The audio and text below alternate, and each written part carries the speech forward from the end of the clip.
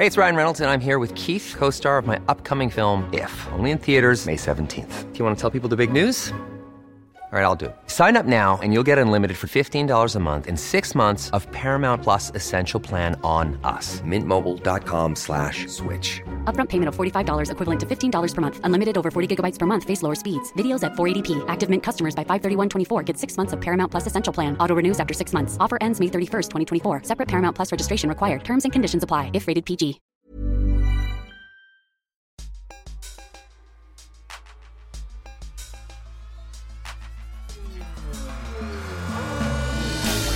Hi, I'm Anand Patel. And I'm Naomi Sheldon. And we're your hosts of The Pleasure Podcast.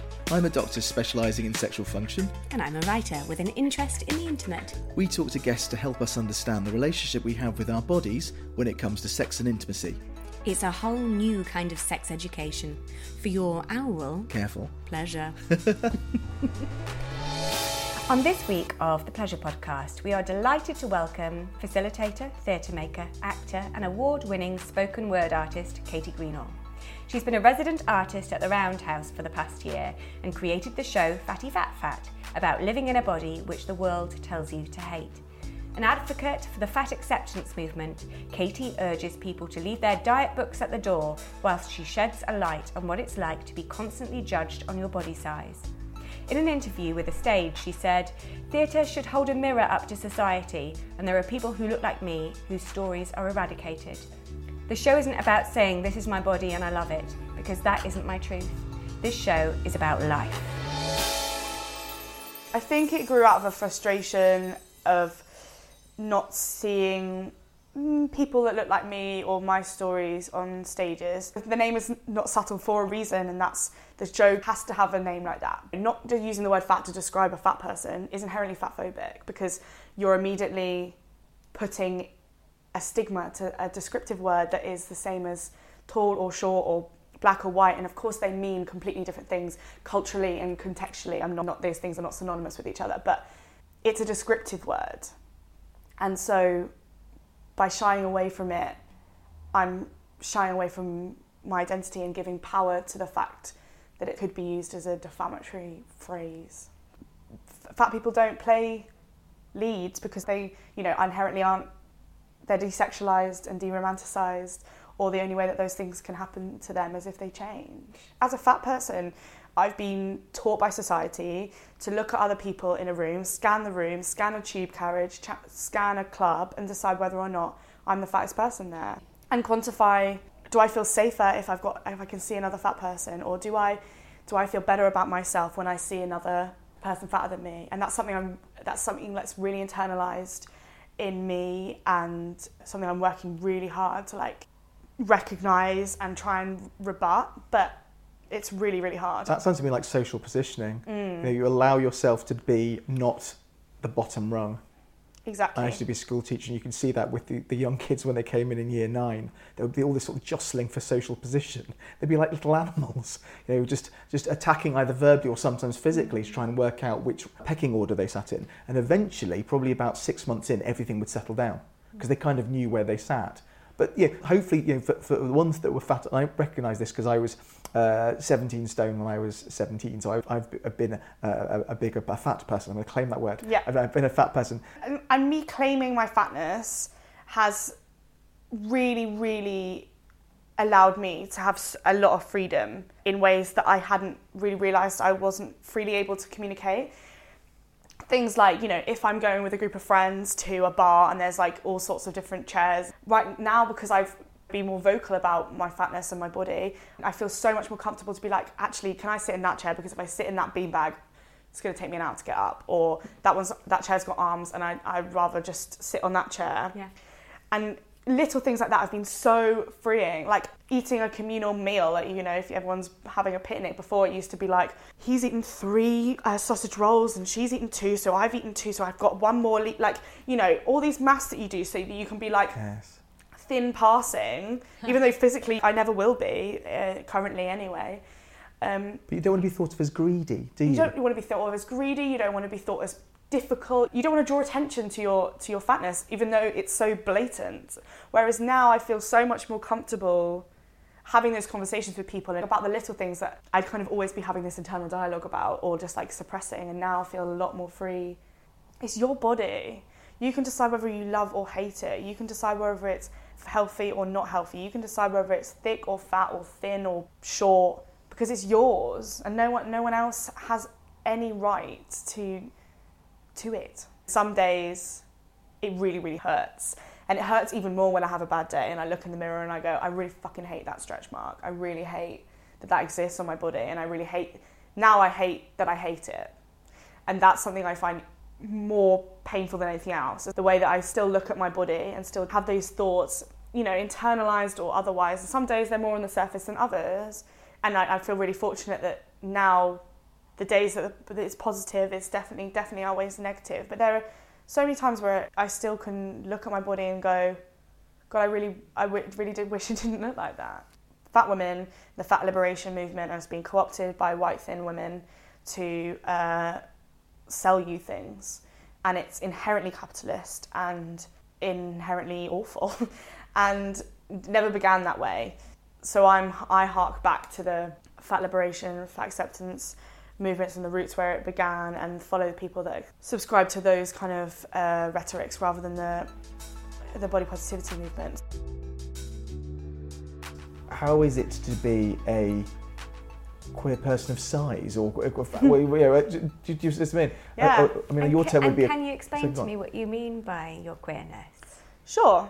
I quite like queer person of size. That's like I like that phrase.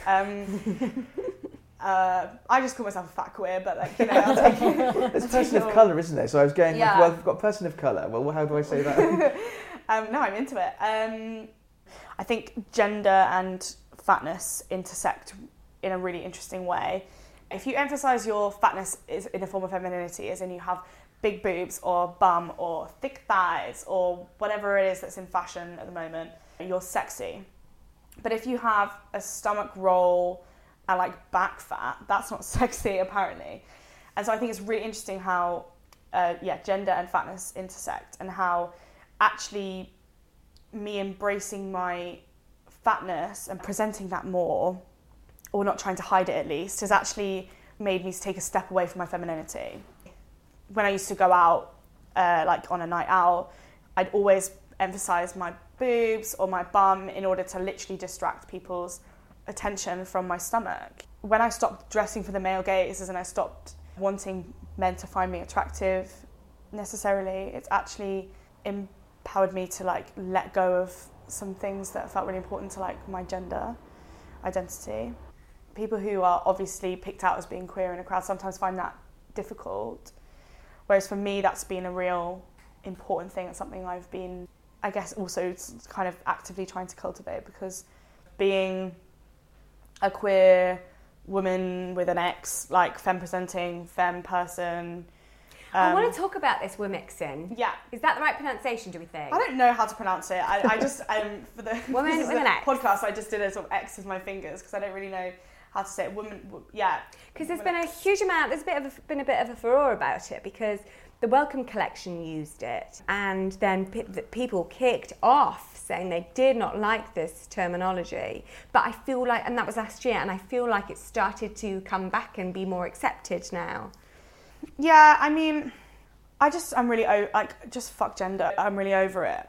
I'm really over people being so precious about keeping the words women and male sacred. I don't really like the word woman for myself. I think it's because of the way it's been turned into ammunition, like for the TERFs and for other women who are excluding people who aren't women in a sense that they see. And that's just something I don't want any involvement in.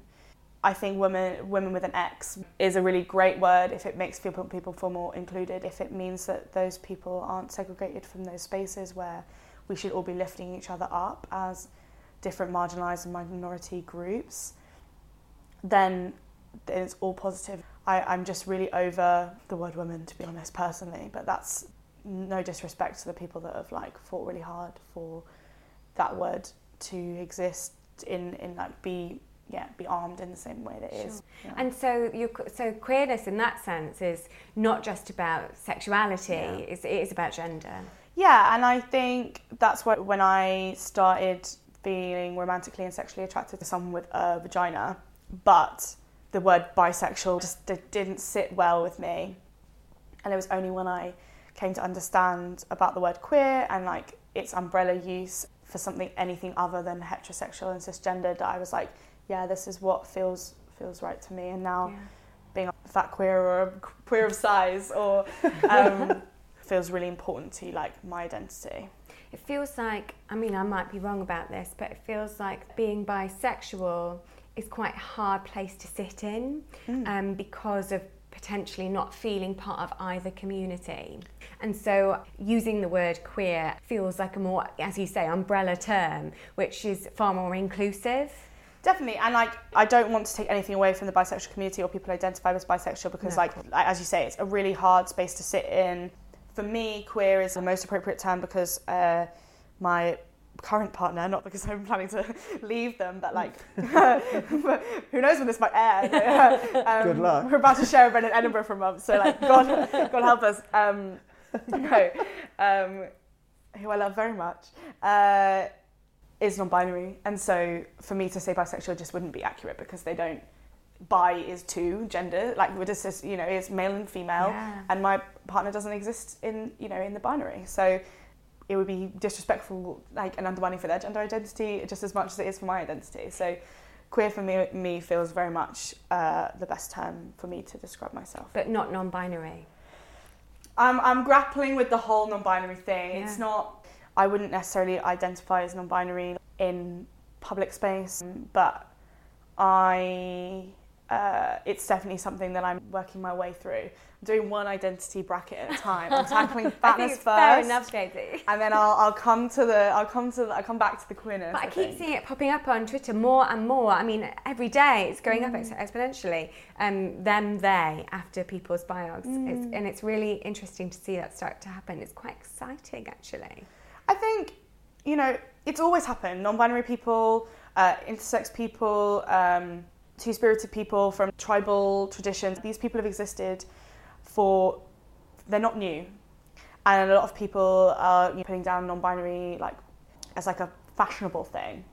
Which is not what it's not what I'm saying that you're saying, but I think maybe it does feel like that sometimes. I think maybe when you exist in the arts community, everyone's trying to jump on a new bandwagon. But I think in the same way of identifying as fat might get me a tick on my arts council, doesn't make my life any easier. In fact, it makes my life probably a bit harder.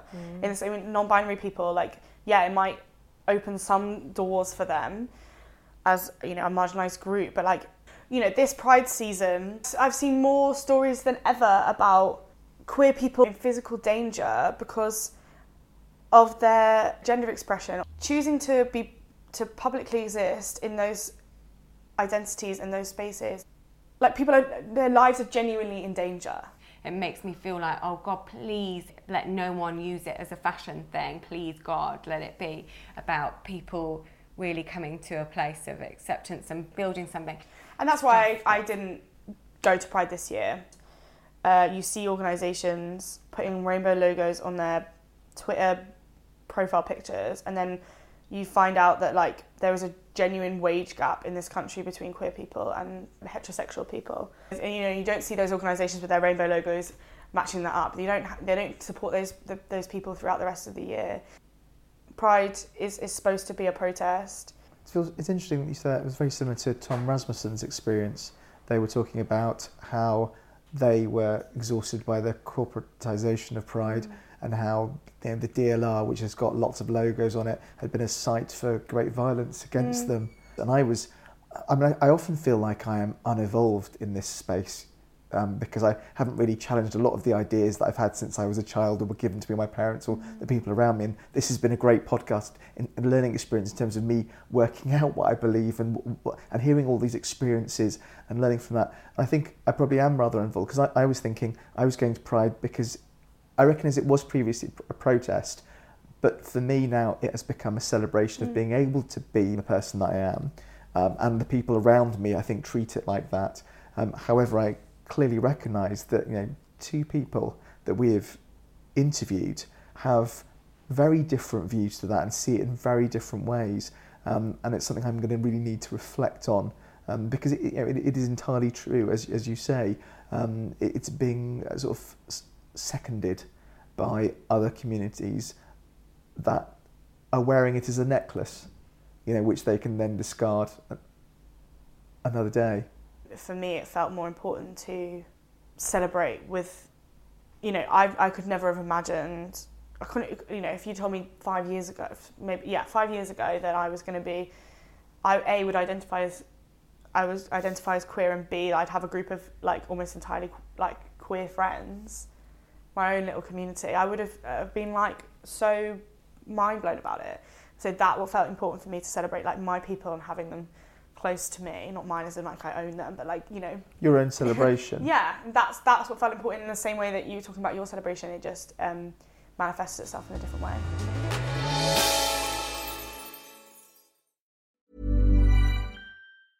Ryan Reynolds here from Mint Mobile. With the price of just about everything going up during inflation, we thought we'd bring our prices down. So to help us, we brought in a reverse auctioneer, which is apparently a thing. Mint Mobile Unlimited Premium Wireless. How to get 30, 30, bit to get 30, bit to get 20, 20, 20, bit to get 20, 20, bit to get 15, 15, 15, 15, just $15 a month? Sold! Give it a try at mintmobile.com/switch. $45 up front for 3 months plus taxes and fees. Promo rate for new customers for limited time. Unlimited more than 40 gigabytes per month. Slows full terms at mintmobile.com. Hey, it's Ryan Reynolds, and I'm here with Keith, co-star of my upcoming film, If, only in theaters May 17th. Do you want to tell people the big news? All right, I'll do it. Sign up now and you'll get unlimited for $15 a month and 6 months of Paramount Plus Essential Plan on us. mintmobile.com/switch. Upfront payment of $45 equivalent to $15 per month. Unlimited over 40 gigabytes per month. Face lower speeds. Videos at 480p. Active Mint customers by 531.24 get 6 months of Paramount Plus Essential Plan. Auto renews after 6 months. Offer ends May 31st, 2024. Separate Paramount Plus registration required. Terms and conditions apply if rated PG.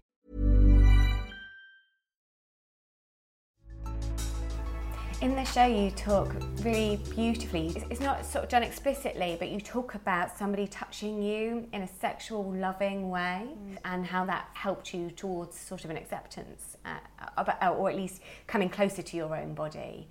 I did a lot of, well, I don't know what the right word is. Made a lot of reckless decisions. I keep using the word promiscuity and it's wrong. I should not be using that word. And it's been so drilled into me and I find it really hard to get rid of. I don't know if it's even promiscuity. It's just like I just made stupid decisions and ended up in stupid toilets with stupid men. Yeah. I think I was playing a bit of catch up from like teenage years where boys didn't find me attractive, but in inverted commas, men did. My first experiences weren't with people, I went to a girls' school, but like, you know, weren't with people my age or with friends. They were always with strangers who had very different, like, detached lives that meant, you know, our paths would cross very quickly for a moment and then completely dissipate again. And I was so scared of being intimate with someone, having sex with someone, and them reporting back to other people about my body or how good or bad I was at sex. Yeah. And I think I played a bit of catch up for a period where I was like, well, I didn't have all those experiences at house parties when I was 16, so I did it between the ages of 17 and 19, where it's easier to find yourself in slightly more reckless situations. Yeah, more grown-up situations. Yeah, that just weren't safe. And do you think that was due to your fatness, or was that due to your queerness? Because I recognise you came to the queerness later. Yeah. So I think it's definitely to do with my fatness. It was to do with the levels of self-worth that I had and what I felt like I deserved. How that if someone found me attractive, I immediately found them attractive because it was so novel for me. It felt novel for me. to be wanted. To be wanted, how, as soon as someone made a move on me, that was it. I was, regardless of how I felt about them, I just accepted what I was given because I felt that's all I would ever get. And that means that you end up in really shitty situations. It's challenging when you're sort of the passive recipient of desire rather than it being generated in yourself, and you have to almost put up with what you're given. Yes. Because you don't have the boundaries or the self-valuing to go, actually, deserve more. I deserve different, not necessarily more, but I deserve someone that I actually desire. Or that you're just like basically baseline compatible with. Like, do you know what I mean? In lots of situations, I found myself not enjoying those experiences, but feeling pleased that I have them ticked off my list. You know, and being really pleased to go back and be like, guys, I've done this, but actually like not having any connection with those people, not having any compatibility with those people. Or with your own desire and pleasure and what Completely. works for you. Completely. And so when I have had experience that have been the opposite of that, I still find it really hard to like be really clear about what I want, because I just don't necessarily understand that like communication, that like, you know, actually I'm not just a thing that's like present and has been lucky enough to be like picked out of a crowd. There's something that's ringing in my head at this point, and it's about masturbation, and it's because I think for many years I avoided meaningful masturbation. Is that even I'm going to coin this term now, meaningful masturbation, because I think I felt I didn't, for other reasons, but I felt like I didn't deserve pleasure. I think I felt quite sullied, quite dirty from my experiences, and felt somehow like I wasn't worthy to discover my own pleasure, and it really messed up my self-discovery. And I wondered whether there's a similar story there. With masturbation, I think it was a bit different because it was more to do with like the shame being in an all-girls school, and like it was more shame related to that rather than not like my body not deserving pleasure. And actually, like ironically, like again, it's one of those stories that I just like thought through in my head and then like stopped because I was like, this is tragic, but like tragically sad. Is in like the first time I masturbated was a night where all of my friends had gone to a party that I hadn't been invited to, of a boy from another school, and they'd all gone and I hadn't been invited. And that was the first time I like discovered masturbation, because I was alone, because all my friends had gone to a party that I wasn't invited to. In some ways. Pretty ideal. It's pretty ideal. And like, but I remember and you would have had a much better time than at the party. Probably, yeah. But like, I remember being like, I'm only ever going to do this 10 times in my life, and like getting to 10 and being like, because you can't do it any more than that, because that's not right. So you can only do it 10 times. Okay, where did the 10 thing come from? I don't know. I have a weird thing about 10. Like when I get to 10, I'll be like, God, I want to do more. So I do 20, and then I lost count. Of 10. Yeah, then I lost count. But good for you. Yeah. Has it been different about asking for what you want with women and non-binary people? Yes. I have very different sex with people that have vaginas than I have with people who have penises. And I feel like I'm better at having sex with vaginas than I am with penises. So it makes me feel like I enjoy that one more. But like, who knows at this point? You never know. I might have a second coming. I think it's less to do with the person I'm having sex with and more to do with the trust and the And is situation. there anything in there about the fatness as well? About that somehow there's more understanding or care or tenderness? I mean, I'm just throwing words in there, but it's what I imagine. Yeah, I think bottom line don't really find people that are thinner as attractive. I think it's like an element of fear of like, I don't want to crush them, and I don't want to like have to explain the way in which that my body has to like be intimate. It might be different. Good luck trying to flip me upside down and like, I don't know, do a headstand and whatever these people do. Yeah, so I think you can't. There are certain limitations to my body that like people don't, if you've got an understanding, like immediately you feel safer, immediately you feel understood and held in a way that you don't with people who don't live in a fat body or haven't lived in a fat body. I also just find it really sexy. I find fat bodies really, really sexy. That's the body that I feel I'm attracted to. Like I'm attracted to rolls and bellies, and like I'm attracted to that in a way that I'm not attracted to a thin body. I can't imagine myself having sex with a thinner person. I just don't understand how logistically it would work. Yeah. But visually, is it both visual and tactile? Yeah. Wise? Like I love the softness. I love the sounds that it makes. I love the way that you have to position your body. I enjoy the limitations it has, and I think if I was the only person to have those limitations on my body and I felt like I was holding the experience back, I would feel that as a burden. Whereas when it's two bigger bodies, I'm trying to make this shit happen, it's more exciting. I find that more attractive. You sound like it's also quite freeing, because you can negotiate a landscape you understand. Totally. It's brilliant collaboration. I love Yeah. that. Let's make this shit happen. Let's make this shit happen, and like, you know, let's work out how we can do that. Let's work out how, you know, actually we have to do some movement. We have to do a bit of logistics. We have to do a bit of planning. Like, you know, and that's okay. Like, but part of it's quite exciting in the sense that it takes time. yeah. It takes time and communication, and therefore I imagine with time and communication, it's more and more foreplay because you're kind of it takes longer to get to the main event. It's not like sort of someone just sticks something inside and pumps in and out for a bit. But that, I don't know, that sounds like a very male sex thing to me. Yeah, no, sure. No, sorry, that's what I wasn't saying, you know, that's the great end point for anything. The main event. Oh, did I say main event? Yeah. But it's interesting, that's the way we think, you know. But also, like, it still can be the main event. Like, you can still enjoy penetration, and there can still be two vaginas having sex and penetration still be the main event. Like, that's a legitimate thing. Yeah, it means the thing that's penetrating someone isn't biologically attached to something, but like there are other ways in which that can still be the main event. Yeah. And if that's what you want, but yeah, it does take a bit more, you know, even if you have to open a drawer, like there still has to be a thought process. Yeah.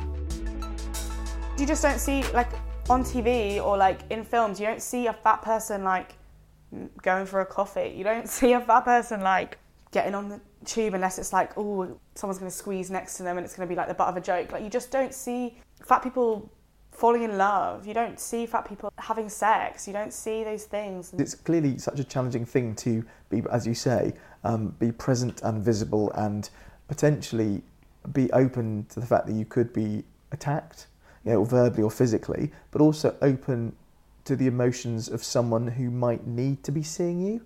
So you have to be, weirdly, alert for all of it. There's an idea that I want to try and make work about, just like making a really conventional and uninteresting love story about just two fat people falling in love and then, you know, maybe falling out of love or maybe staying together in a way that's just like really not genre bending or like mind blowing, but just like kind of mundane, but in a way that those people won't have seen before.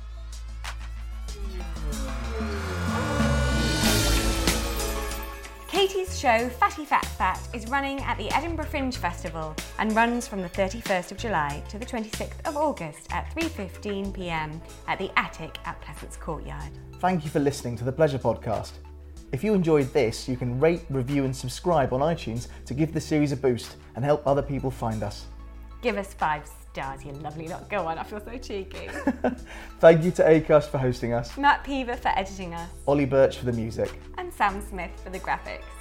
Join us next time when we interview another guest for their insights on the relationship we have to our bodies, sex, and of course, Pleasure.